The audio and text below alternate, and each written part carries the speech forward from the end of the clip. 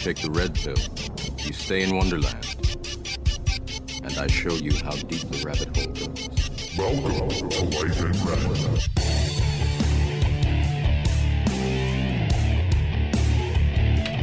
I love watching people like bob their head once the music is going. When there's music on, I'm always moving. Angelica Blais, welcome. Hi. Thank you for coming in. Yeah. A woman of many hats. That is how I describe myself. Yeah, you got a lot of things going on. I wear a lot of hats. First and foremost, you were PhD student? Yes, I'm a okay, so graduate that's student. even like higher up than I thought. I was going to say master's, but I was like, wait, that can't be right. No, PhD. Yeah. So you're going to be a doctor. a when do we- doctorate, doctorate, of when- philosophy. Is that what it's Yeah. considered? Yeah.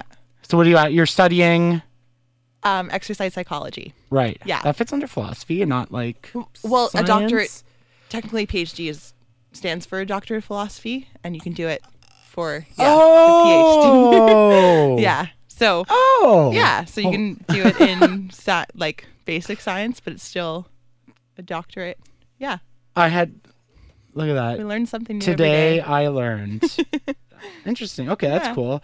Exercise psychology. Like, how does one get into something like that? So, I mean, we've had a lot of people come on who are in fitness or personal training, and some level of health.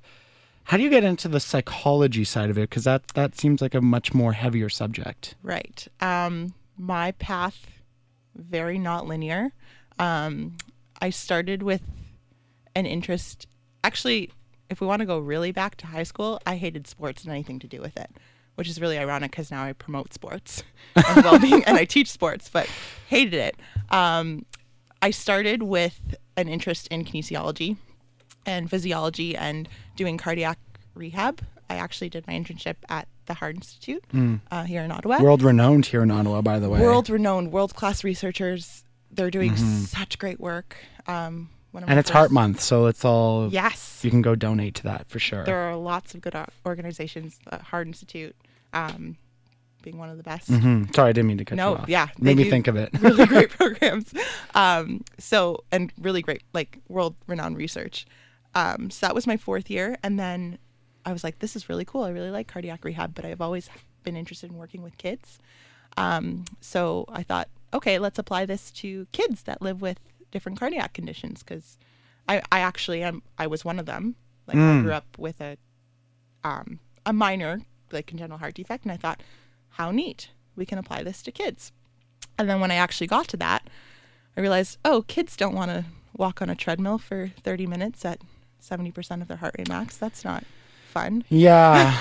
Yeah, I can see them getting bored. Maybe if you twice stuck a an week. iPad right there in front Maybe, of them. but still.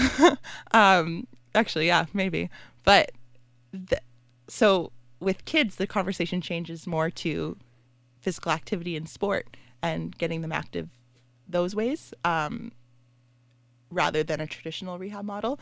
So as I was doing my master's, that was what my master's focused on, I realized that it was less about the physiology behind it and more about how do we get them to actually participate in physical activity and sport. So that's where the psychology comes in, because it's why and how do people even start being active? Like, what are the Right. factors that influence them being active as kids? How can we encourage them to be active? If they have low confidence, it doesn't always have to be like that. How do we?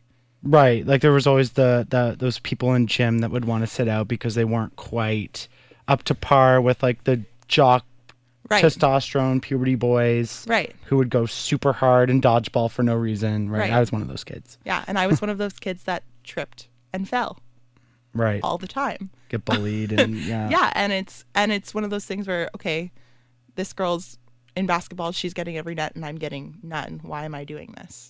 Right?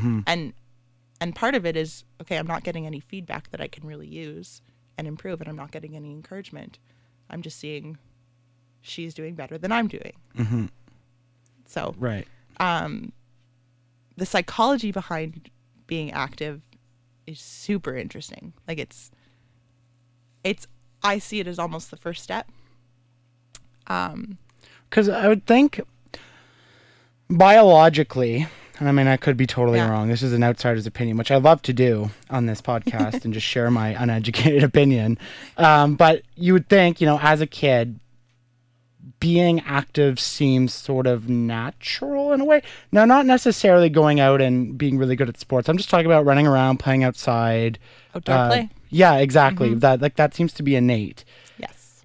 We live in society now where a lot of parents are just plopping down that said iPad we were talking about right in front of them and just kind of go play with that. And, I don't want to watch you outside. I don't want to go to the park. I want to just sit on Facebook while you're on Netflix on the Right. phone. Yeah. Are you seeing that now a lot too? That's one of the biggest problems Interesting. that we're dealing with, and why initiatives like Outdoor Play Canada and Mm-hmm. Participation, that's a lot of, and I know that's a pretty well-known name, Participation, Mm-hmm. but that's what they're really trying to get out of. And also, it might not just be that it's easier to put an iPad in front of them, but also conceptually it might be safer, because what if they go outside and they're climbing trees and they fall and they break something, right? Right. So there's this whole idea of risky play and how it actually is super beneficial for kids, for them to engage in these riskier types of activity. You're actually building strength, you're building endurance, you're developing motor skills by climbing trees, crossing rivers, jumping over creeks, like things that look like kind of Yeah. your stomach come up to your throat when you watch. Yeah, that goes to that kind of adage your mom would say, like, kids running around in the living room, and you're like, what if he bonks his head? And then it's like, oh, well, he'll learn. Yeah. That, like, is that's sort of like the whole. And he's gaining more from running around and maneuvering himself in that living room environment than he would be if he was stopped from doing that, and more than the risk of hitting his head. Right. Yeah, there's a ton of great stuff on risky play and great initiatives. And it does align a lot with the outdoor play. It's not my specialty. I do have great colleagues at GEO that research that and are involved in promoting that, but not particularly my area. Yeah. But it's super interesting. Yeah. So your particular area, you're, trying to find out the psychology why maybe kids aren't active and seeing how you can reverse that, or. That's a big project right there. That's like You're basically a solving- lifetime career. Yeah. So, and I actually look at physical literacy. Okay. So It's good. That's a word I've never heard before. some people have, some people haven't, but we're really trying to get it out more. So physical literacy is something that doesn't just apply in childhood. It applies throughout the lifespan. And it's this idea that, it's defined as the motivation, confidence, physical competence, knowledge, and understanding to value and take responsibility for being active for life. And it's basically this idea that you have psychological and physical components that work together to encourage you to be active, and allow you to be active. And so what I'm studying is I'm actually working with different clinics at CHEO and some of the outpatients at CHEO. So some of the kids that either have a cardiac diagnosis or live with diabetes or maybe live with a blood disorder. What are their barriers to physical activity? And physical literacy, actually. So instead of just looking at physical activity, looking at both the psychological and the physical, and what are their support systems for developing physical literacy, and are they different between groups, and are they the same? Because when you look at certain kids that might have like medically necessary physical activity restrictions, a lot of them, though they may differ as to reasons why, it might be they all need to limit, or let's say they can't push themselves, so they need to be given opportunities for rest. And the reasons might be different between the kids, but they all need opportunities to rest. So what types of physical activity environments can you provide for them that allow for that? Which might be a common barrier between them, but is also something that we can easily intervene on. And my thought is we can pool more resources when we're looking at more kids rather than focusing on specific kids. in my master's, I looked at just the cardiac clinic, which was so great, and I loved it. And then as I worked in different clinics, I was like, oh, they're very similar to the cardiac kids. Why are we not pooling resources Right. together? So I'm actually partnering with a community organization in Ottawa to offer a multi-sport program, and I'm going to put those kids in that program and see how their physical literacy develops throughout their participation, Okay. and to see if it's different or the same. So I know you kind of talked about physical literacy. Like, what are some of the components that make up what physical literacy is? Like, where do you first start picking that up? What does it mean to be physically literate? I know you kind of Yeah, went through it. the definition. Well, yeah, like let's like the long break it down. yeah, in like practical terms. Like Yeah. I'm trying to think, like, as a kid, like, is it me like just going through life and you pick up different things from different sports, different gym Different classes? experiences. Okay. Yeah. So you're picking up. So as a kid, you have recess. You have maybe you're walking to school every day. Maybe you're biking to school every day. Maybe on the weekends you go to the ski hill. Maybe on the weekends you play basketball. It's an accumulation of these experiences which inform how motivated you are.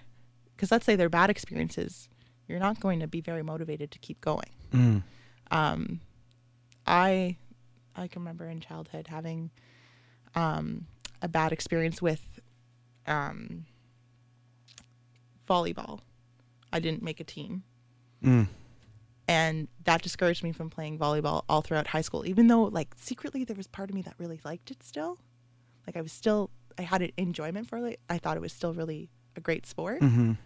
Because I didn't make that team in the 6th grade, it stopped me from being motivated or confident in my ability to play volleyball Right. in high school.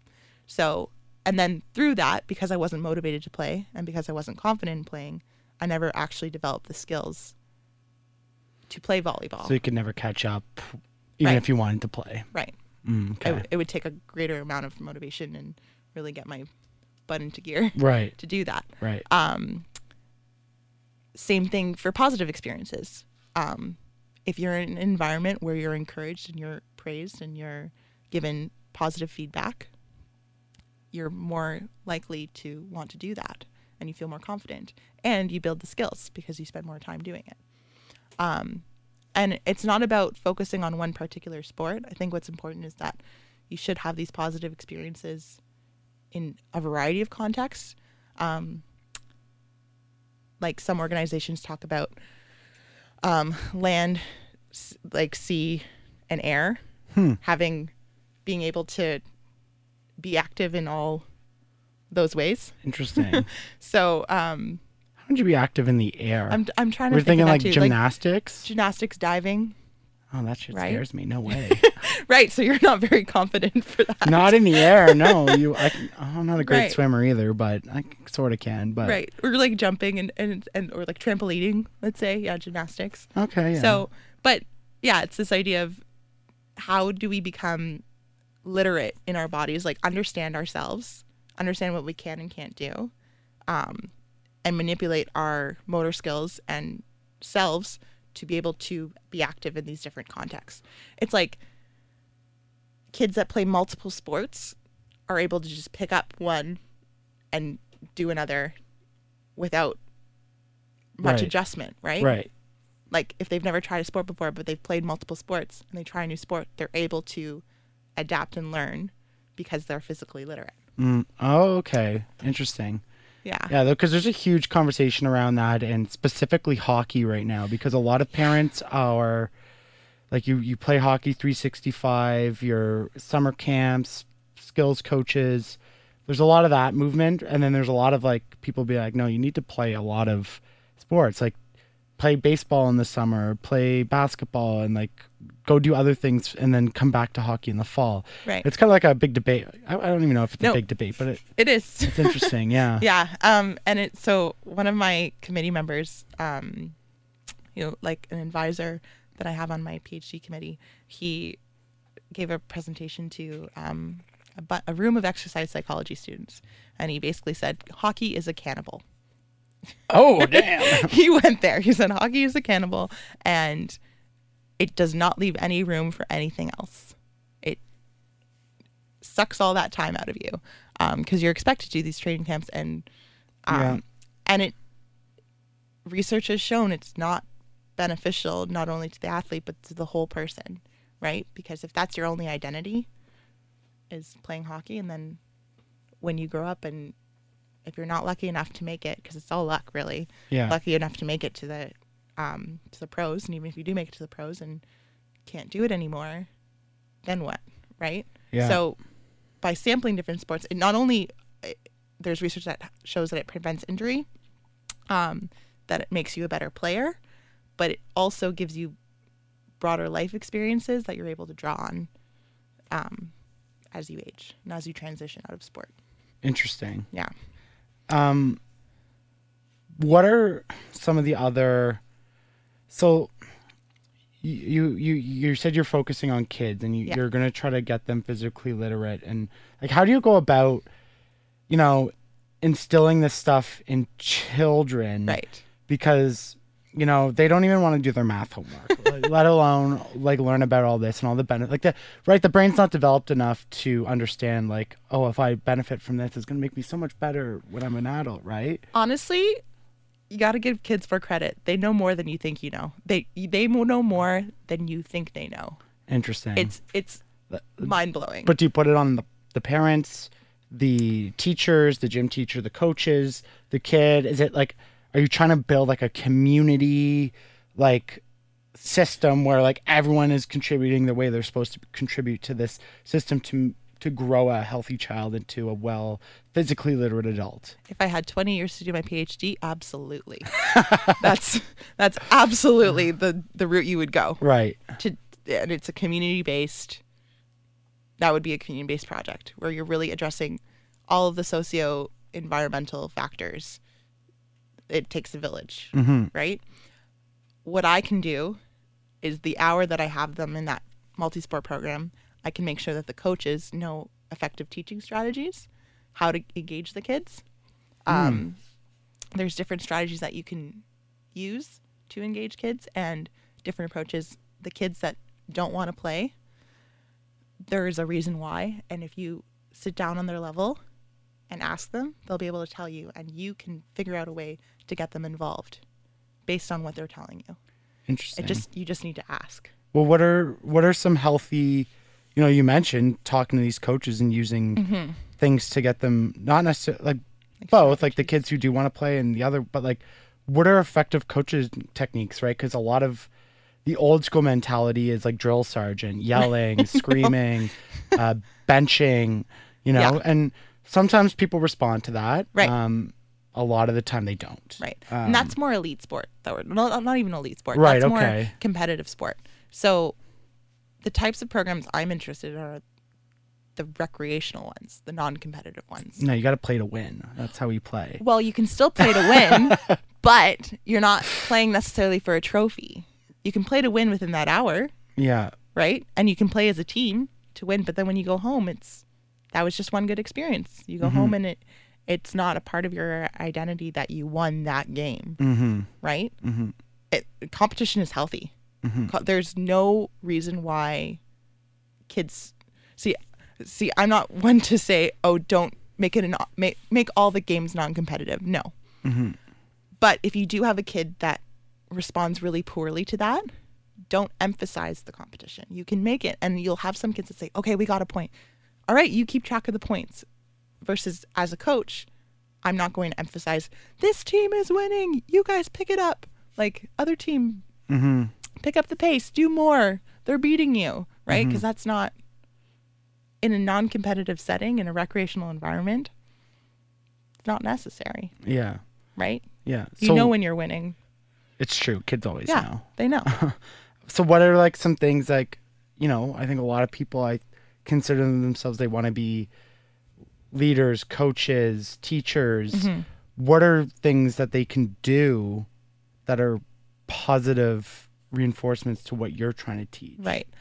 Bottom line, being empathetic to the kids. Okay, that's hard for a lot of people. It's hard. It's hard for a lot of people with adults to Yeah. be empathetic. Yeah. And to kids especially if you don't remember what it's like being in their shoes, Right. being empathetic to them. And Yeah, not to Yeah. cut you off. I think No, I was there's an article I read, and I think I brought it up. I can't remember if it was a real life conversation or podcast, but it was like this actual. Like, I wish I remember the term. I think I was talking this with Quadjo, where people have this mentality that like because it happened to me, you also have to go through it. oh yeah. No, I know what you're talking Yeah, about, but I can't. You can't either. Yeah. No one ever remembers No. the term. No. but it's so interesting and so Yeah. true, right? Like my coach yelled at me, and So you have to Yeah, and yeah. I turned out okay. Like that whole Yeah. mentality, right? And that Right. goes back to that empathy thing where so many people lack it because they think that their experience has to be everyone else's experience. Right. From a leader's perspective. Yeah. But then if you remember what it's like when you were that kid, how would you have preferred the situation to be handled? And as a teacher, you still have objectives. You still have teaching objectives. You still want them to learn the skills, let's say. Like I coach multi-sport. So I still want them to learn specific skills. I want to get through the lessons. I want them to practice their social skills. And I want to play a game with them, right? Mm-hmm. How do I meet those objectives while engaging a child that wants to just sit on the side, right? And it's about going back and forth. So you engage the rest of the class and you let that child sit out. And then once the rest of the class is doing the activity, you go back to that child and talk to them. Say, hey, I noticed you're sitting here. Why are you sitting down? They might shrug and you can give them suggestions. Are you scared? Are you nervous? Do you not like this game? And if you give them suggestions, they might say, yeah, I'm scared. Okay, why are you scared? We can do it together. And it may take a little bit more time to do it with them and take that time to understand, because you might see them try to do it and you can immediately pinpoint the feedback that you can give them to make them successful. Mm-hmm. So like, let's say it's a soccer kick. If they're running beside the ball rather than directly behind it, let's say, you can just reposition them and say, oh, you have to be directly behind the ball. Let's start from behind the ball, take 3 steps back, and then go and kick the ball, right? Like that's a very basic example, but by understanding, okay, they're nervous or they're scared or they can't do it. Okay, I can help. Here's how I'm going to help. I've had kids that don't like losing, and when they lose, they sit out. And I used to like switch teams. Or, Right, yeah, right. I didn't. Yeah. Right. And so for the kid, and honestly, switching teams is not a bad idea, right? Like if that's to get the kid engaged, you say, okay, well, the rest of the team, first you tried to get them back to the rest of the team needs you. You guys are a team. They're also not winning. They also didn't score a point, let's say. They're also behind. But the more of you there are out there, the better you'll do. And even if you don't win a point, you're still going to try your best. And it's just using that language rather than just letting them go to the side and say, oh, they're difficult. They always do this. Right? Or yelling at them to get back here or else you can't come back or else you have to sit out. Right? Yeah, it's always punishment. Yeah. Punishment Because it's easy. It's Yeah. easier. It's less time consuming. You're in Yeah. control. You assert your dominance. It's unfortunate, but Right. like, in the world we live in, especially today, it's hard to sometimes find time. Yes. Or the energy. Or the energy. Oh, it takes so To- much energy. Yeah. Patience. Patience. You had a shitty day at work. You had, you're barely making your mortgage payments. Like everything's piling up, and then you have this kid who's being difficult, and I have to like sit there. It's hard. Yeah. It's hard. It takes a lot of conscious effort for Yeah. people to recognize that and do it, even though it is the right thing. Right. And it's teaching that and showing, like, some of the coaches that I work with, when they see it, they're like, oh, that's the difference it can make. Like, I was coaching in the summer, and one of the coaches, I wasn't there the previous week, but there was a girl that she might have had a diagnosis on the spectrum. I'm not sure, but she was definitely going to the beat of her own drum, and it was soccer. And he said, oh yeah, last week I had to give her like 5 timeouts because she just wasn't listening. And I look at her and she's basically just picking daisies and harming nobody. Like, and she's not doing it maliciously. It's like, okay, well, don't give her timeouts. Just see, and maybe she wasn't doing the skill. Okay, how do you see this? And getting her perspective on it, and then saying, okay, well, this is how I see it. Do you want to do it with me? And then I'll do it like you, right? And then you're still doing it. And then she was so much more focused throughout the whole lesson because she wasn't being penalized for seeing the world in her own way. Right. And it Yeah. didn't really take that much time out of the class. Right. It was like we were doing drills, and it was like, okay, half you're gonna go halfway doing it the way you want to do, and then halfway doing it the way that I'm gonna do. Yeah, it's I mean, not only in kids, but as you're saying this, like this is just a concept people are just picking up with adults Yeah. and leadership and Yeah. workplace. Yeah. Right? Like before, again, it was that drill sergeant mentality. I'm the boss, you follow me, where it's like everyone has these truly unique needs and different ways of responding to things, and that you need to focus individually on each. And the individual learning. Yeah. Yeah. Right. It's actually so interesting that you say that, because a lot of the leadership work that's done in sport comes from like managerial leadership. Like comes from Because it's very much 'cause the it's- same. The theory is the same. Yeah. It's just how you apply it might be a bit different, but it's the same. Yeah, because Yeah. you're trying to take someone and meet an objective, whether that objective is to win the game, Right. or to get better, develop, or you're trying to take someone along and make them better in whatever it is, and that I just always take it to hockey, and you look at someone like Mike Babcock, who I don't know if you even follow sports, but he went through a big thing because he went through kind of a weird psychological thing with Mitch Marner, and it came Right. out after he got fired. Right. Right. And people are all talking about, the coaches of when we were kids, the 90s, the 80s, the. The dance teacher with a cane. Yeah. Yeah. So very similar thing, right? Like, or teachers or coaches, right? Right. As we develop and understand the psychology of humans and what's going to make them respond, to focus on that individual need and their perspective on, Right. on the world and how they see things and Right. through their experiences, Right.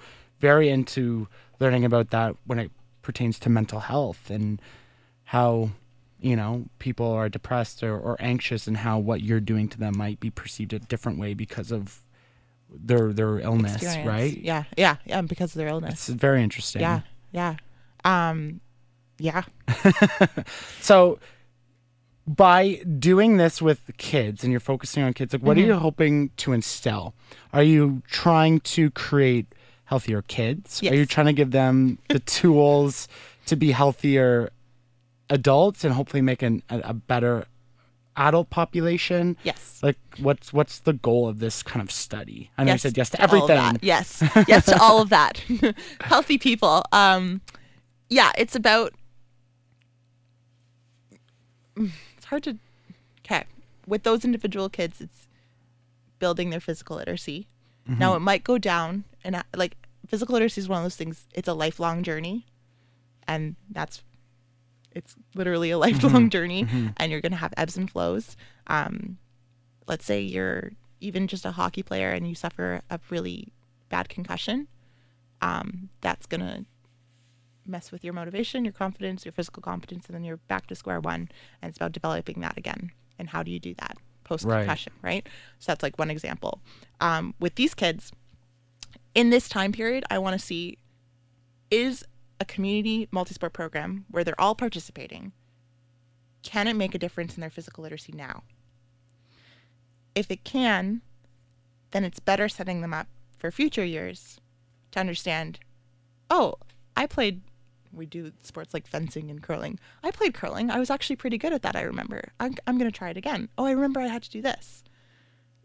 Things like that and those experiences. I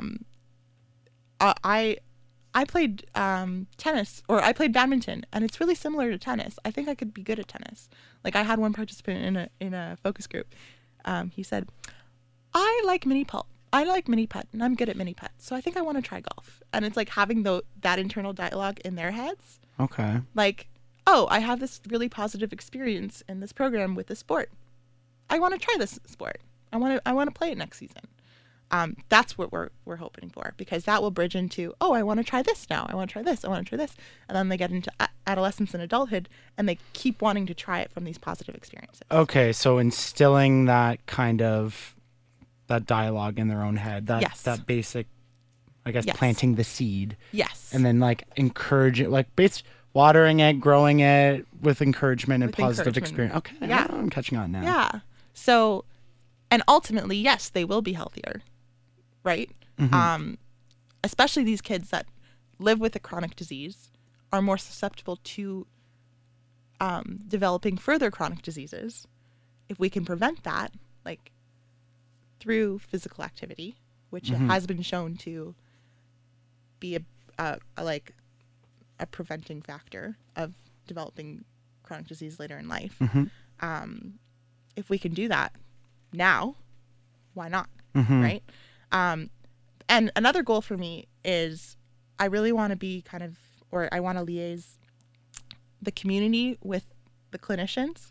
So having the clinicians know that there's this program that they can refer their patients to if they're if they're struggling with physical activity, and having the community know how to respond to those kids that are coming from CHEO, my job's done.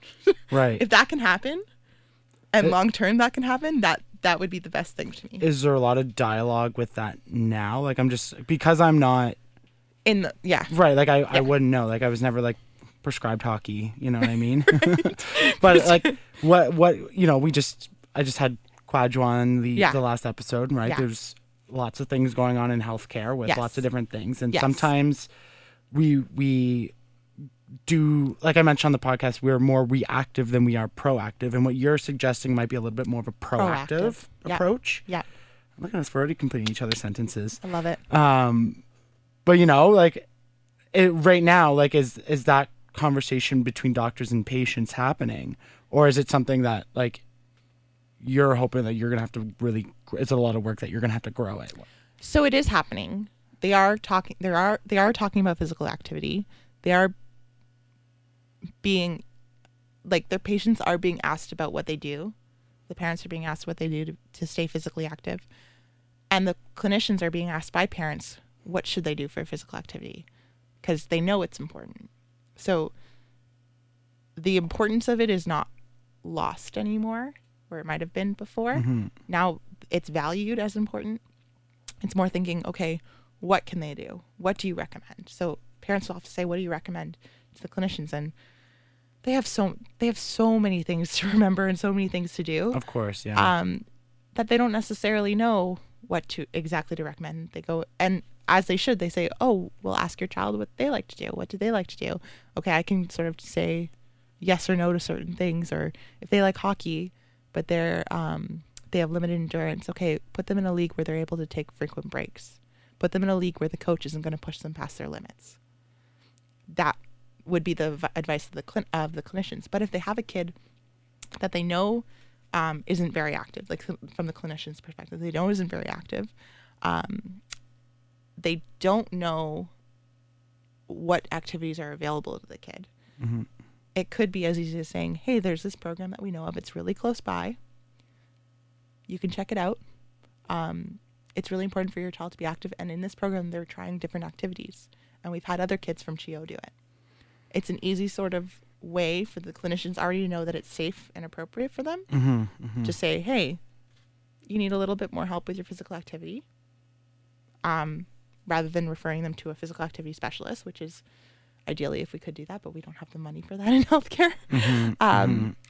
Let's put them into a community program with other kids that might be like them or might not be like them, and we know that it's good for them, and go from there. Yeah. That it's kind of that conversation is a little bit of a touchy subject with some, because you get into topics like fat phobia, discrimination against fat people with doctors, because there seems to be a disconnect with doctors saying people need to be physically active and people taking that very negatively and like it's an attack on them. Because they're thinking that's the only thing that they need to do Right. to be better. Oh, to be better, you just have to be active. Where, like, and I live, breathe, eat physical activity, but I don't think that's the only thing that you need to be healthy. Right. Right? Yeah. I've And talked if about there's- that with mental health. Like, Yeah. exercise is crucial for me, and I know for a Right. lot of people, and it's, again, so we have the science here. It's all Mm-hmm. here. But again, we were talking off air about Rogan and taking mushrooms and exercise to cure depression, right? Like it's Not quite. there's parts of it that are, yeah, but okay. So you're saying that those people perceive it as that's the only thing they can do, or the doctor's just saying, oh, just lose weight and you'll be fine. No, it's not about weight at all. With these kids, it's not about, like, I'm talking Yeah, in this yeah. context. It's not about weight at all. Okay. It's about, they know that being active is, in addition to the treatment that they're getting, beneficial Okay. to their long-term Right, health. Right. So that's the conversation more that they're having. Not Right, okay. And it's not even in a lens to if they see that the child is, like, let's say their BMI is off the charts or whatever. There are other clinics for that as well, to address those like obesity related issues that are obesity related. But it's more about just getting that child active. Right. Yeah. Just strengthening. Yeah.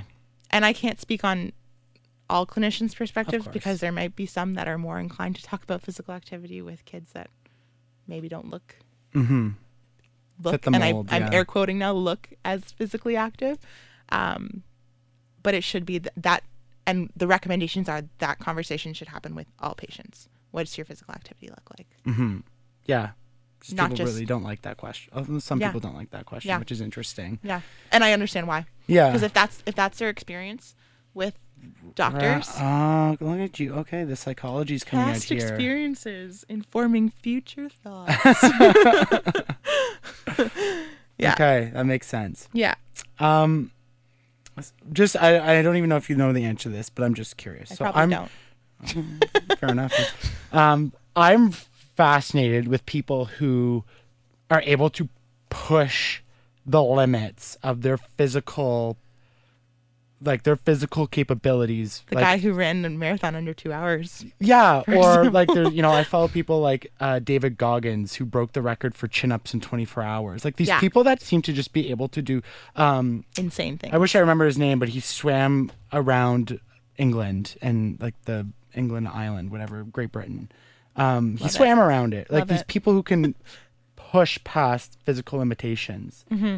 Is there any of that in your study, or do you have any insight on how that kind of stuff is possible? Or are you just as much in awe as I am? That's not my line. Yeah, Right, I'm okay. just as much in awe. And some people do. So there's those master athletes that run ultra marathons. Yeah. Courtney Yeah. Walter. Yeah. Like So, like, and there is research being done to understand their experiences and like, how do they get to that point where they're doing that? they have high physical literacy. Evidently, but if it's to a point where it's detrimental to them, then Well, that's what I it's mean, not, right? Like right? you hear like stories of like their feet bleeding and they just tape it up and they go running. Yeah, but ballet dancers have their feet bleed. True. Yeah. True. And true. a bleeding foot will heal. Yeah. It's just I've always been so fascinated how people push. Right, because sometimes like I'm in the gym, I'm like, oh, I can literally not run anymore. Right. I feel like sick, but some people be like, no, just push past it. And But I'm there are just like, some days where you're probably like, oh, I can push a little bit more. Yeah. Right? It's like that balance of like, Yeah. keep pushing through and getting better, or am I actually going to kill myself from this Kneel exercise? over Right? and- It's one of yeah. those. Yeah. I don't know, that stuff really fascinates me. Yeah. Like how you can push yourself to the next thing. Yeah. Like I will never run a marathon in my life ever, just because I know that that's not a push that I desire. Fair enough, right? Like you Like, could if you wanted to. If and I really to wanted train, to, but that's not. Yeah, that's it's not my idea of something- fun. I desire. I did a 10K. It was on my bucket list. I did it. I basically crawled at the end. It was a lot. I like suffered through the last half of it, but I did it. And that to me was like, that was my goal. I accomplished it. It kind of hurt, but we got through it. Yeah. Will I run a 10K again? Probably, because I know I can do it. Will I go for a marathon? No, because I know Yeah. that that's not the experience that I want. Yeah, I hate running. Yeah. I No. ran today. I'm not a fan. I know. just Then do it. don't do it. I know, but don't do it. Part of me is like just to. It's part of my exercise routine. One day a week, Okay. I will run. Okay. It's not everything I do. It's just I just run one day a week. Like I'll do other cardio, which is fine. I Right. just don't like prolonged running. Prolonged running, but then you can do like, it's just as good to like run for 2 minutes, walk for 2 minutes, run for 2 minutes, walk for 2 Don't minutes. tell me that. No, tell me that I have to run faster. Okay, you have to run faster and harder, and Don't use your psychology. if you're on not me. puking by the end of it, you're doing it wrong. Is just that I guess that's a really interesting point. Like, do you prioritize different forms of activity over the other? Like, obviously, you're No. not telling the kids to go be doing deadlifts. No. Like, or is like any activity? Like, this goes back to the podcast I had with Amanda, like Yeah. where she's just like, move, just move. Movement's good. I'm not prescribing anything. Just move. Right. So yes, but also some type of structure, because if they want to play a game, a sport, or a tag game or something, they have to understand how to follow rules and how to manipulate their actions to, like in basketball, you're not allowed to just take the ball and run, Right. right? You have to know how to dribble. And you should be able to play pickup basketball if that's what you want to do and know how to play. So it's about introducing structure and knowledge as well. So in the program that I have, or that I'm doing, the first 5 minutes are just free play. It's just move, just grab whatever ball you want, do whatever you want. Yeah. move. I remember that in gym Yeah. and stuff. Yeah. It takes. You can shoot. You the can hoops shoot, you or can kick run, it against the wall. You Yeah, can yeah. walk around, whatever you want to do. We'll play some music and you can do whatever you want to do. And then after that, you start to learn, okay, this is like in badminton, we were learning or was teaching just volleys over, like rallies. And we have balloons instead of birdies, and it's just a little bit more fun for the kids. And it's like, okay, just try to get over the net. If you can't get over the net, that's fine. Get it on the racket and start manipulating it through space, right? Giving them a goal and giving them different levels to achieve that goal, and they pick which ones they want to go to. So there's choice still in there. I think that's a big thing with teaching, is still giving choice. Like there's structure, there's a goal, but the child or the individual, you go to the gym, you still have a choice of what you want to do. Right? That goes a long way. And then you're building towards certain goals and certain skills and fitness, because yes, it is good for them to just, and like, especially kids, as we talked about in the beginning, they innately just want to play. But we also want them to have the skills to play with their friends that are playing a basketball game outside, or their friends that are swimming in the pool if they're playing Marco Polo, or like, we still want them to be able to join in on those experiences and have the skills to do that and the confidence to do that. Right. So that's more what it's about. But yes, what she was saying about just going and moving, from a motivational perspective, if you're not doing anything, is better than nothing. Right. And from your perspective, it's don't push yourself past the limit where you're not going to enjoy it. Right? Like, if you don't enjoy running, but you value it, okay, then run. Because you obviously do. If it's part of your routine, like, you value it, you might not enjoy it, and maybe you'll get to a point where you'll enjoy it, or not. Yeah. So then you're talking about different, like, intrinsic and extrinsic motivation and sources of motivation. So That's that's a beautiful segue, because I wanted to talk to you Yeah. about motivation next, because that Yeah. was one of the true fascinating things when you sent me the notes of things you could talk about. yeah, Because that's the one, like, everybody.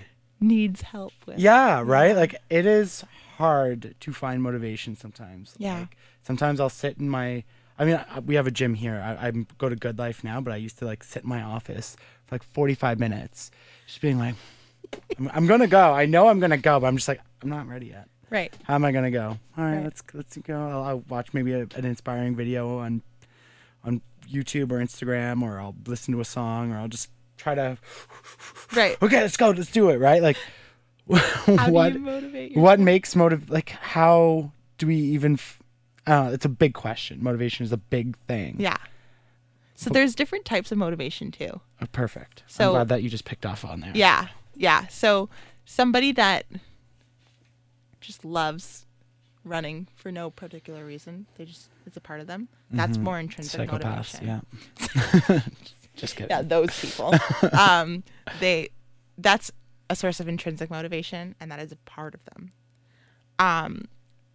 Then there's types of extrinsic motivation, and it's a range, and it starts from like truly extrinsic, like you're going to get a prize for Right. you're going to get something tangible out of running for 20 minutes. Mm-hmm. You're going to get a tangible chocolate bar for running for 20 minutes, but you won't get that if you don't run for 20 minutes. Okay.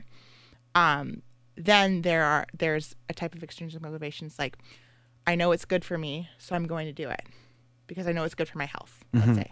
Or I know if I run, then I can eat whatever I want. Or so I know it's good for me. And I know I should be doing it, so I'm going to do it. Those types of motivation are not long lasting. What? Yes. Oh, I was gonna say I They're fall not. totally under that other one. Which is fine because it's like that ebb and flow too. So they're not long lasting. And then there's the closest one to intrinsic motivation, and now I'm like totally blanking. Okay, let's go back on your notes here. Yeah, in my giant head. Ideas. Ugh, and I wrote my comps on this. This is so embarrassing. Yeah, so it's close to intrinsic motivation, where it's not innately a part of you. So let's say you had a friend that you ran with, that you enjoy spending time with that friend, and that time is running, so you're going to run. But because you enjoy spending time with that friend, that's why you run, because the only time you get to see that friend is when you run, let's say. So it's still a form of an extrinsic motivation, but it is more aligned with enjoyment. Okay. Does that make sense? Yeah. I'm doing so poorly. I should just Because you're hanging out with fail. you're hanging out with your friend. You just happen to be running. Right. And that's what you do. So like if you go to a gym where like they know your name and you know, oh, they're gonna like I'm accountable to them. But also I really like that feeling of when they welcome me to the gym. That's a really good feeling. Or I really like fitting in these clothes. Or I really like that I don't need a puffer when I go up the stairs at work, right? Like things like that. Those are things that you enjoy about being active, not necessarily the action itself. So that's the key to motivation in a way, that you need to somehow tie some sort of enjoyment To it. Yeah. Okay. Yeah. If it's not already intrinsically enjoyable to you. And there's nothing wrong with extrinsic sources of motivation. Research just shows that they aren't long lasting for behavior change. So if we were to like put you in an exercise intervention, and we were to use more external sources of motivation, if we were to follow up with you 6 months later, the likelihood of you adhering to that would be really low. Right. But possible. But possible. Right. But possible. Yeah. Because when you first said it, so I really fall under I know it's good for me. Right. Now, Right. yeah, I do like the way I feel after, and Yeah. that's why I do it. But then when you brought in the next part, it's like you kind of like I like seeing body change, and that Right. brings me enjoyment. Right. And I'm like, oh, my arms are a little Yeah. bit bigger. Oh, the jeans are a little looser. Yeah. So then I'm like, okay, but like for the last, like I made a change December 29th, 2017, where I was like, That's fantastic. Yeah. I'm going to go to the gym now, Yes. and that is now going to be a part of me. Right. And I've just been doing it ever since. Right. It first started with dating, because I was like, I'm going to get so like buff and All the all girls are that, gonna want and me. it didn't, still not quite there. Like that's another, when we talk about Yeah. exercise, just to transition a little bit, like that can be a big thing that like deflates motivation, right? Because you think that those gains are going to come quickly, and when they're not, it's incredibly deflating. And we Yeah. basically have a whole health industry that relies on you giving up. Well, that's part of the reason why those extrinsic sources of motivation aren't long lasting. Right. Because if that's what you're relying on, you're not necessarily or you're going to plateau and you're not going to see that. So why are you going to continue if that's your only source of motivation? Like, I'm sure that you have, like, you might think, yeah, that's why I do it. But there are other aspects of it that, Yeah, you just got to think about it a little bit. yeah, Why am I that actually you might not be aware of, right? Yeah. Might be, oh, like I actually feel really good. And that is a great source of motivation when you do it and you feel really good. And that goes back to what I'm talking about with the kids. When we put them in a program and they're successful and they feel really good doing it and they get that encouraged, they get that high five from the coach, then it's like, oh, this is good. I like this. Mm-hmm. And that could carry into motivation to do it again. Right. Right. And it's still more extrinsic. And then you get the kids that come in, live, breathe, eat hockey, love hockey, and it's just a part of them. Mm-hmm. And that's different. They don't necessarily need that same kind of encouragement where the kids that are unsure about it are. Mm-hmm. But same goes for adulthood. Those people that you see in the gym that it's just their natural habitat and they just love it and they enjoy it. They just intrinsically enjoy it. I think those are very few and far between Yeah. though.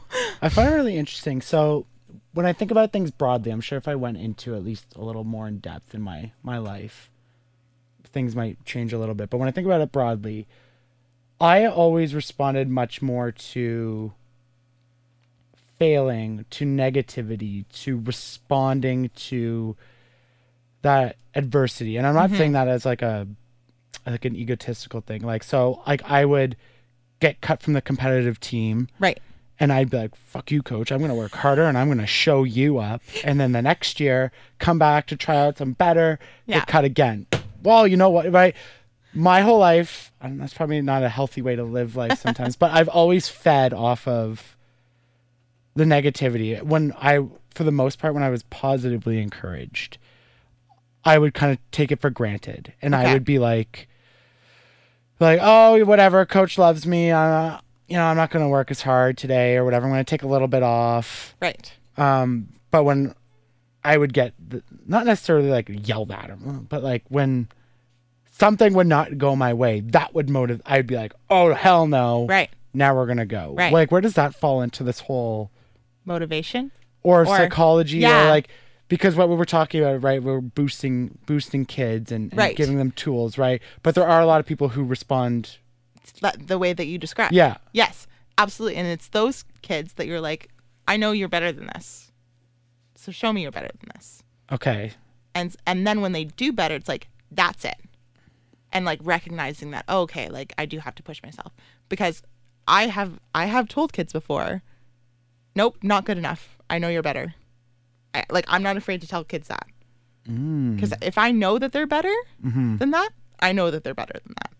And if I've told them that before. It's not coddling, and I think that's sort of where it gets sort of lost. Because Yeah, if you provide an environment that's just like, oh, great job, everyone's doing so well, but you know those kids that are sort of like, yeah, I know, I'm great. They're not Yeah. pushing themselves. Right. You say, nope, I know you can do better.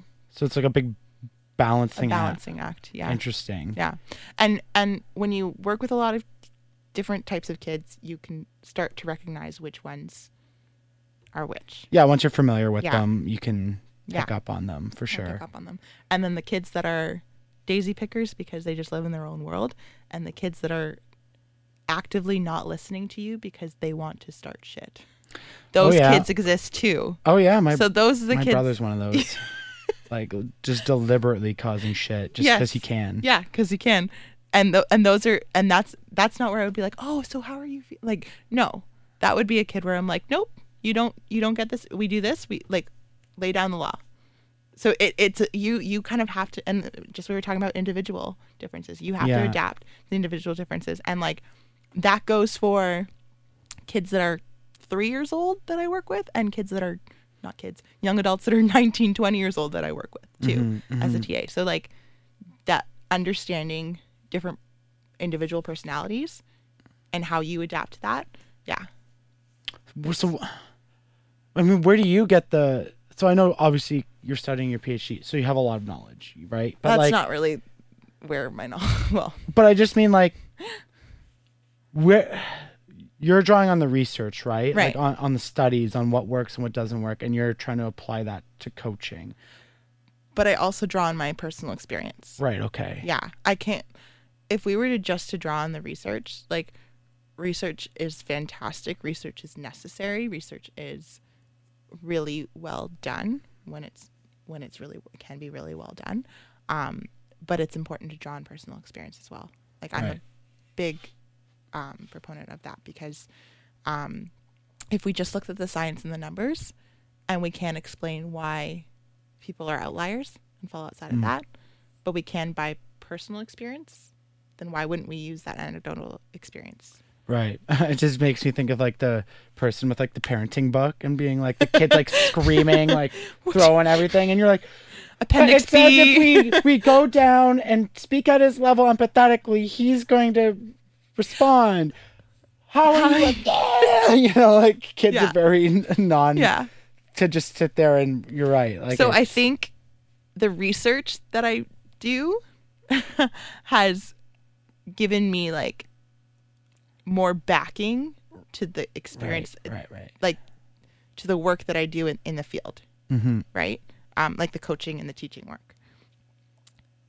Then I'll often encounter things that conflict with the research that I find, and then I have to learn a way to adapt. And that happens too, where it's like, oh, I didn't expect that because that's not what I read, and that's not what statistically is known as. So it's both. So then what are other things that I can draw on, or what do I know about myself and this person, and how can I adapt? And like, even I've had classes where one strategy works and then the next class, and they might not seem any different, but the same strategy doesn't work. Right. But research helps us sort of define those strategies, understand where our efforts need to be placed more. Talking about from a mental health perspective, understanding what's highly detrimental versus what's supportive. And then sort of working within that. Yeah. What do you think the future of this, like what you're trying to do, like, is there a lot of like community support, government support? Is there a lot of people trying to implement this type of change? Or because I remember talking with Nina on a previous podcast, she's getting into like workplace mental health, which is not really related. I was like, how many people are studying that? She's like, like kind of like 3.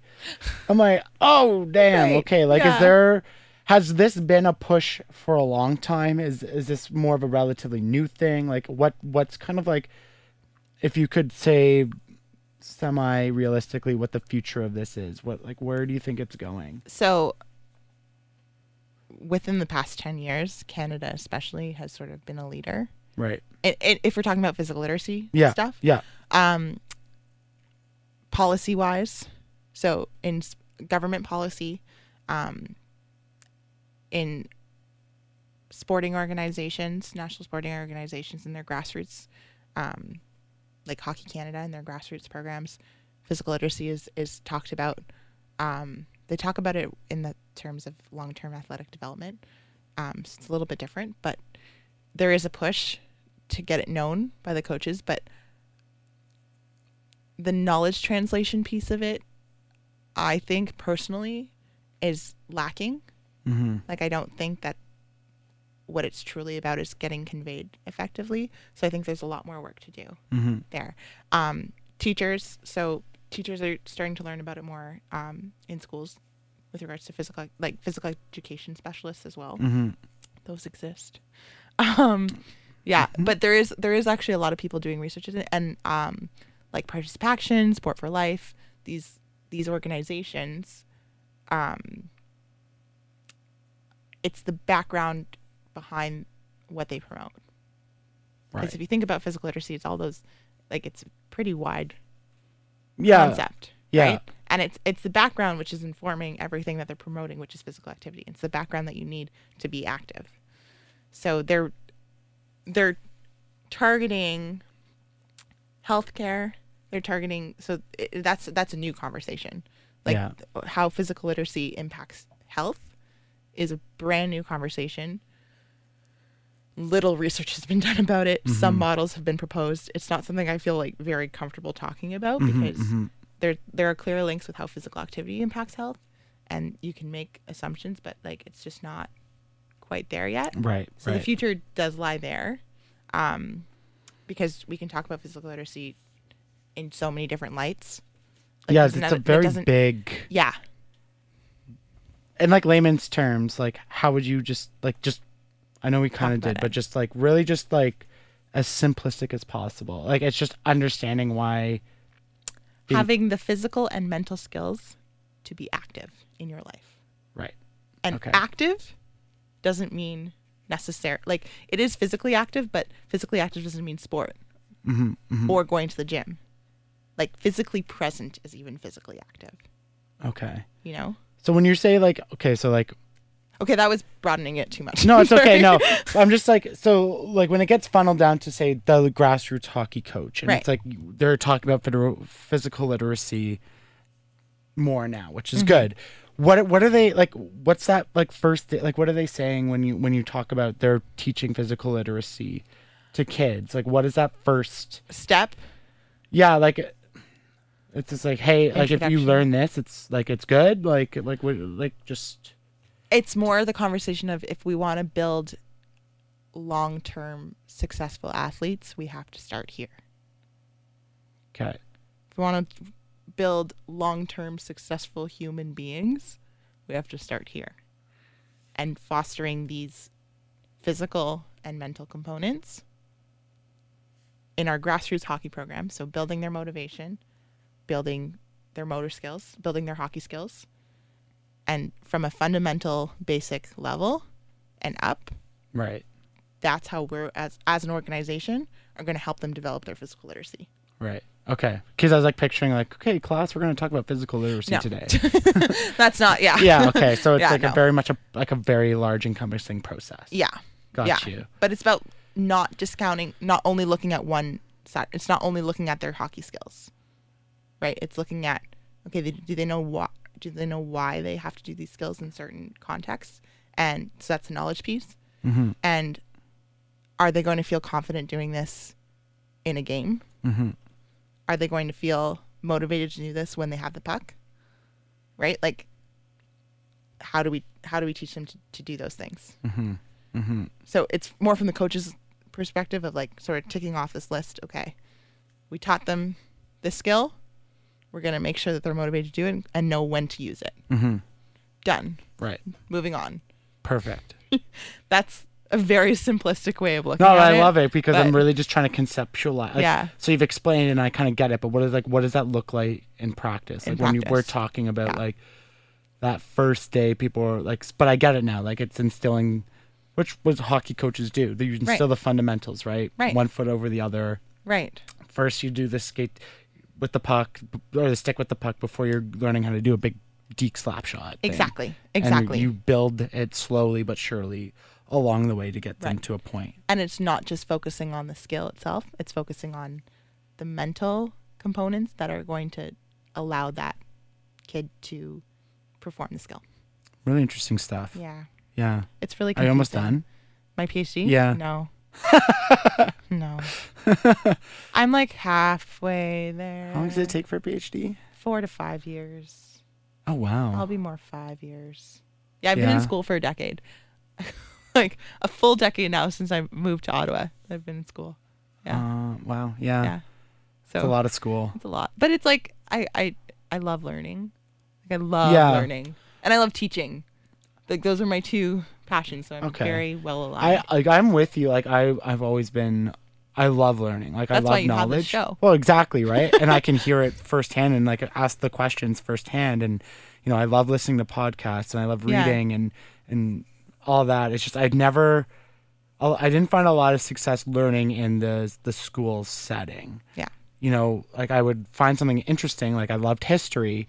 I wouldn't really like learning about it in school, but like we would talk about ancient Egypt, and then I'd go to Google and Wikipedia, and I'd like spend hours reading on that. And that's what graduate school is. It's like you have a particular area of interest and you research it on your own. Yeah. And like it's really your own self-guided learning. And then you're doing this project that's your own, that's based on your own interest. And it's less about learning what the prof is telling you to learn and more about asking questions that you're actually interested in answering. Interesting. Okay. That's a good way to put it. Thanks. Maybe I should have went and did that. Not. Maybe not. Like it's honestly not for everyone. I'm not saying it's not like Yeah. it's a lot. Yeah. I don't have the time It's a and no energy to do it. and money too. Like Right. not paid well.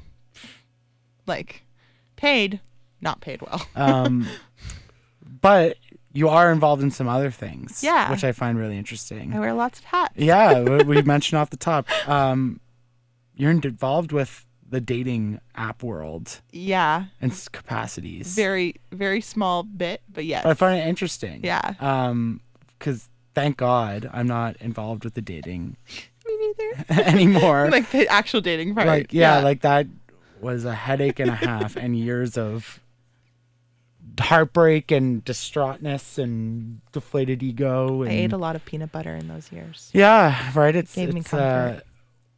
Is it getting better? What? Is the dating world getting? I know you're not in it, but like No. from your But from my perception- perspective of being in that world a little bit and the initiatives that they're putting out, I don't know if it's getting better, but there are more areas to connect with people. right? And there are more opportunities to connect with people, I think, now more than ever before. And I think people have to stick with what they enjoy and talk about what they're passionate about, and they will find people that catch their vibe. Yeah, no, Like- I Yeah. found that interesting. There's more ways to connect with people. That was now, I always think. my like number one question. I ask in interviews. I used to ask them when I was dating. Like, what are you passionate about? Yeah. And people were like, oh, well, traveling. I'm like, no, like, what's your passion? Well, traveling.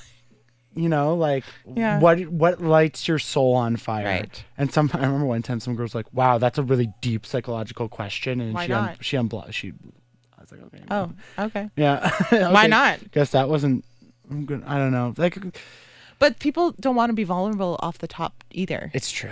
right? Like you build a profile on a dating app. How vulnerable are you really going to be on that profile? Not very. You're going to put this more superficial Yeah. version of yourself, and it might be That's a good point. world traveler, like love puppies, live, laugh, love. Everyone was you the know? same. It's the But, same. like- But if you can be authentic, but not necessarily vulnerable, And play the game and. but authentic at the same Yeah. time, right? Like, then I think that there's a lot of opportunities to connect. With Yeah. people. See, like I'm one of those people that just like right off the bat, like I just want to get to know you. I don't want to Yeah. like do the song and dance. No. Like and that's why, like my now girlfriend and I like we've been dating just over a year. We talked about stuff you are not supposed to talk about on the first date. That's okay. But it worked, and Yeah. like that's what I wanted, and that's Yeah. what she wanted, and it Right. and it worked. Now I Right. almost blew it trying to ask her out again because I was a bumbling idiot, but that's besides the point. The date was great. She's gonna listen to this and laugh probably. Oh yeah, she tells that story any chance she gets, so that's fine. But the date. Yeah, you know, but that would have like set a But- lot of people off. But you're on this. Then that means it's good. It's a good connection because you're actually on the same wavelength. Mm-hmm. Whereas people that were like the person that blocked you, to me silly, but to maybe another guy, it's like, oh yeah, that is a deep personal question. I would feel more comfortable asking that way down the line, and she would be like, okay, and then yeah, that everyone more has aligns. that person. And, everyone yeah. has what they're looking for, right? Like Yeah. I have a similar situation where like the person that I'm with was like right off the get go, full steam ahead. Kind Yeah, of thing. you know, Let's just bear it all out. I don't want to talk for Yeah. 2 weeks and then add you on. Like, let's just go on a date. We'll go in a public place, just chat, Yeah, whatever, like 20 minutes, 30 minutes, an hour, whatever. And like, let's just see if it's worth taking anywhere. right. But some girls are like, no, like, not ready to yet. Like, to give you my number, let's talk for 2 weeks and then That's a add bit, you on like, Snapchat, yeah. right? Like, everyone has their own game, which is fine. Again, based on past experience. Yeah, and like that could, based on past experience, they had a really Yes. negative. Absolutely. They went, okay, I'm gonna meet this guy, or they've been told, don't do that because someone they know has had a really negative Yes. experience. And it's really hard from the girl's perspective. And I think now there's knowledge out there and there are apps out there that put more power to the girl without like without putting all the power to the girl. It's just I like a mean- little bit more. I don't know. I know it's in my experience with people I know, and I know this is not always the case because there's obviously dominant men and domestic abuse and all those things. So I know Yeah. it's not in a lot of my circle, in my experience, women have all the power. Like women control sex, which in turn like controls the power of the relationship. Right. And I just But why does that have to control the power of the relationship? because that's what guys want. Yeah, Right? And but they know it. that's what they maybe want on top of other things, Yes. right? But it's just you bring up a good point because not one size fits all. Right. Everyone's different. But like just in my experience in my circles, women are always kind of like the controller of And of some women might think, yes, I the am. conversation Yeah. of the marriage, of the date, of the relation, like whatever it is. Women are a lot more dominant than I think they give themselves credit for sure. Women that are in spaces where they're allowed to be or feel like they are Fair enough. empowered to be, right? And But do you think dating hasn't, know. because I don't know. maybe that they can't necessarily, they're put down maybe at work or like they're not allowed to be them true selves. Like, do you think maybe there's an aspect of like, well, I can kind of play men and like that makes me feel good, and Maybe. there's for a little some. bit of that. Maybe I mean, for again, some. it's really hard And- to put generalities because and everyone's so different. Do you know but- what? I think the same could be said about some men. Like, Oh, we're gonna for sure. right? Men are. I do Some not men- subscribe to the hashtag men are all trash because I find no, that very no, offensive. No. But yeah, there was a lot of shitty dudes. Yeah. And I'm very okay with saying that. Yeah. So I think that of course there are women that manipulate their power, like they have guys at the like tip of their fingers kind of thing, and then at the same time there are guys, and like I just don't subscribe to those types of people. Those are Yeah. not the people I wish to build relationships with. Mhm. Right? The last time I talked about like dating on the podcast, I was single. So it was a while ago, one of the earlier episodes. But one of the things that I always had trouble kind of like grappling with is, and it was during the whole like Me Too movement, and it's that, you know, like I don't want to rely on my phone just to talk to girls. Right. But I also have to be sensitive with, sometimes I can't just be nice to a woman and approach her in a public setting, Right. trying to be as innocent as possible, right? Like I've had that happen, but it's unsettling. I know, and a lot of women are uncomfortable, and yeah. you know, rightfully so. Right. Right. Like most of the time, the people who come up and talk to you do not want them coming up to talk to you. I get it. Yeah. So I'm very conscious of that, but it was always a big, you know, frustration as like, I consider myself a nice guy for the most part, and I'm like, I just want to talk and be civil, right? But it's so frustrating. Like, Yeah. in your experience, do a lot of girls like? Because I'm sure like most people don't want to make that connection through their phone. No, They want to make it, but in it's real safer. life. And that's basically what it comes down to. I think right? that's what Like, it comes down to. It's Prioritizing more safe. safety over Yeah. comfort. Yeah. It's so unfortunate. It I makes me know. sad. I hate society. that Seriously. we've- Yeah. Yeah, it's safer. It's like a comfort blanket.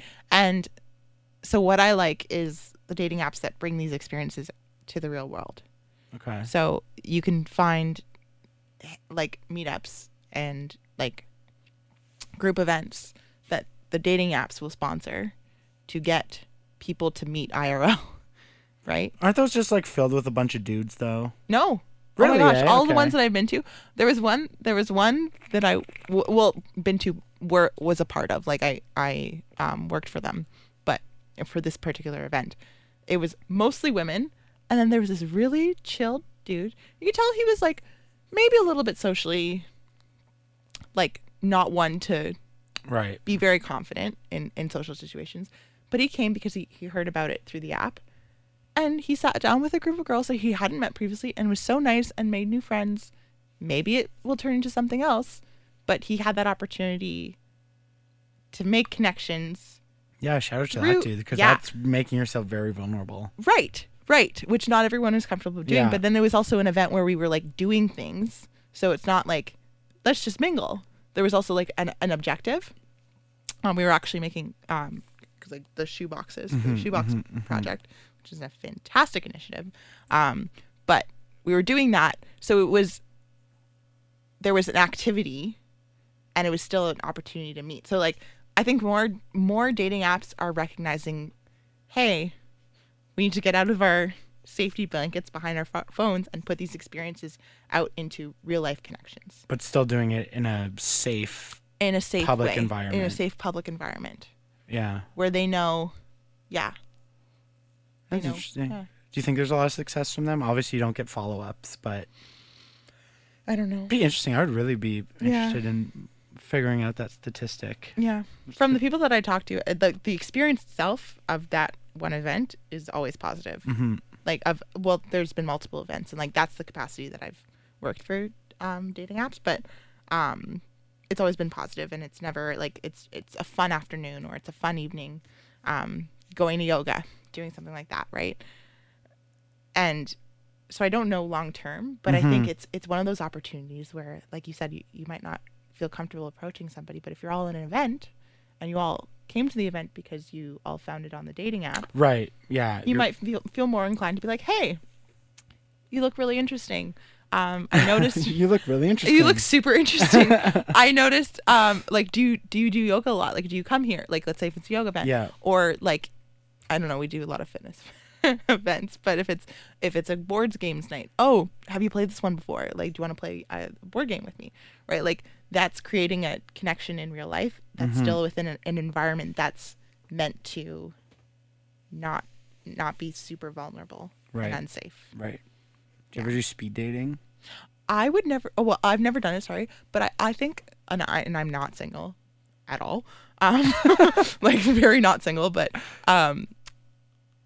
I think when I was single, I considered it. I was like, that might be interesting. Yeah. But what stopped me Old was like, school. what kind of creeps go speed dating? Well, that's what, my perception. And again, I've never been to any of these events. Just like my perception would be like it would be like a dating app where it's just a bunch of dudes. And see, like, I don't think that it would.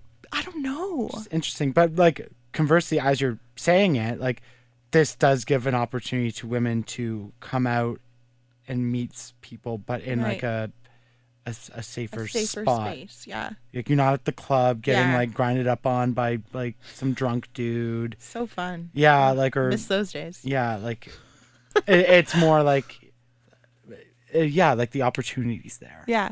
Yeah. Which I think is good. Yeah. Yeah. So that's the. I hope I never have to online- go to one, but Likewise.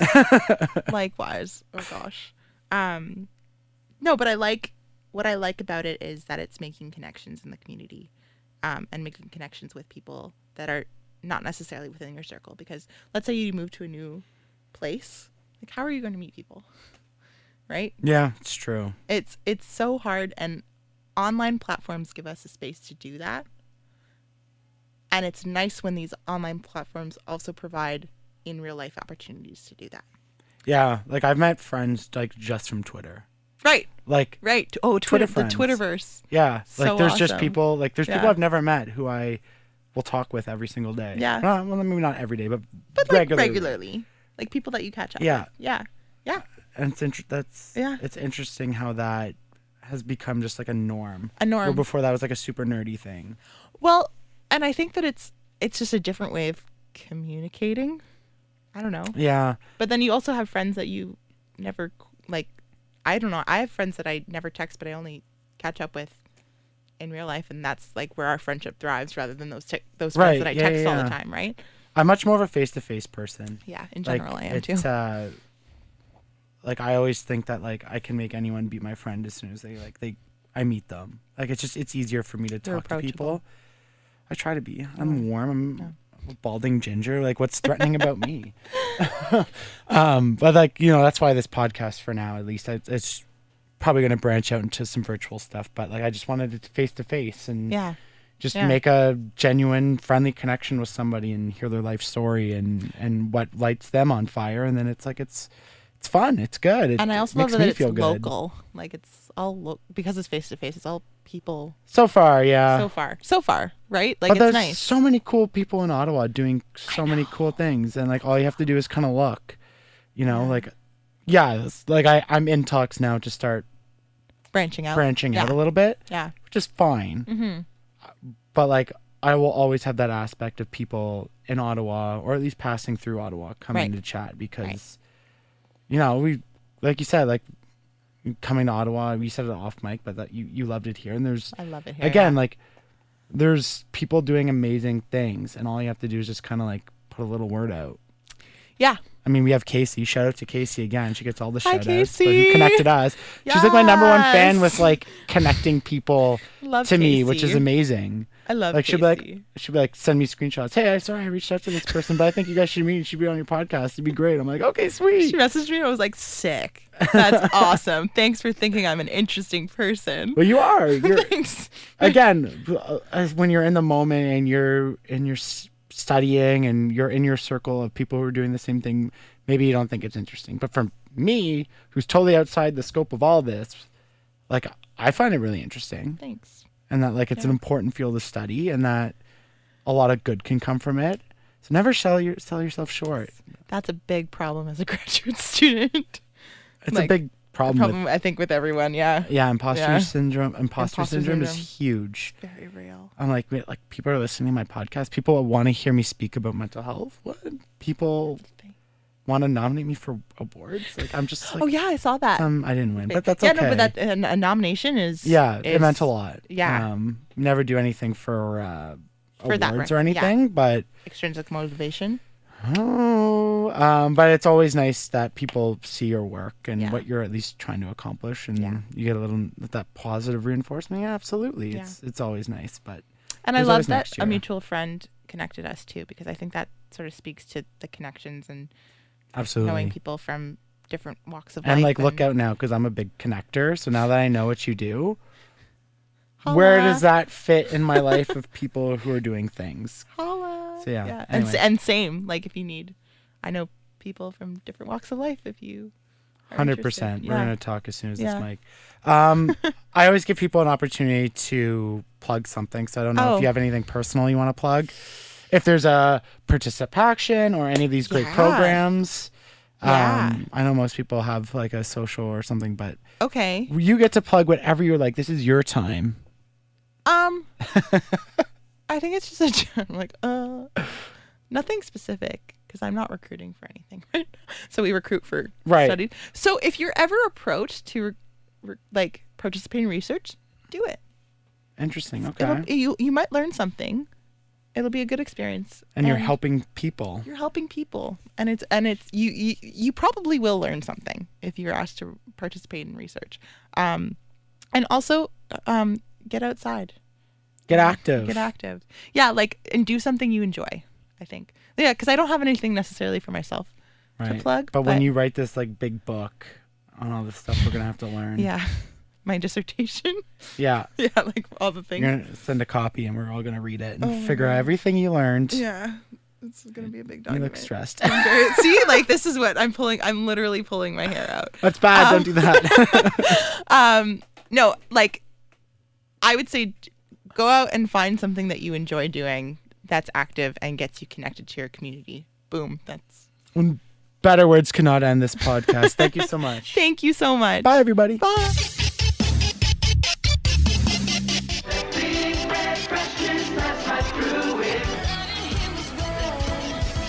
You take the red pill, you stay in Wonderland, and I show you how deep the rabbit hole goes.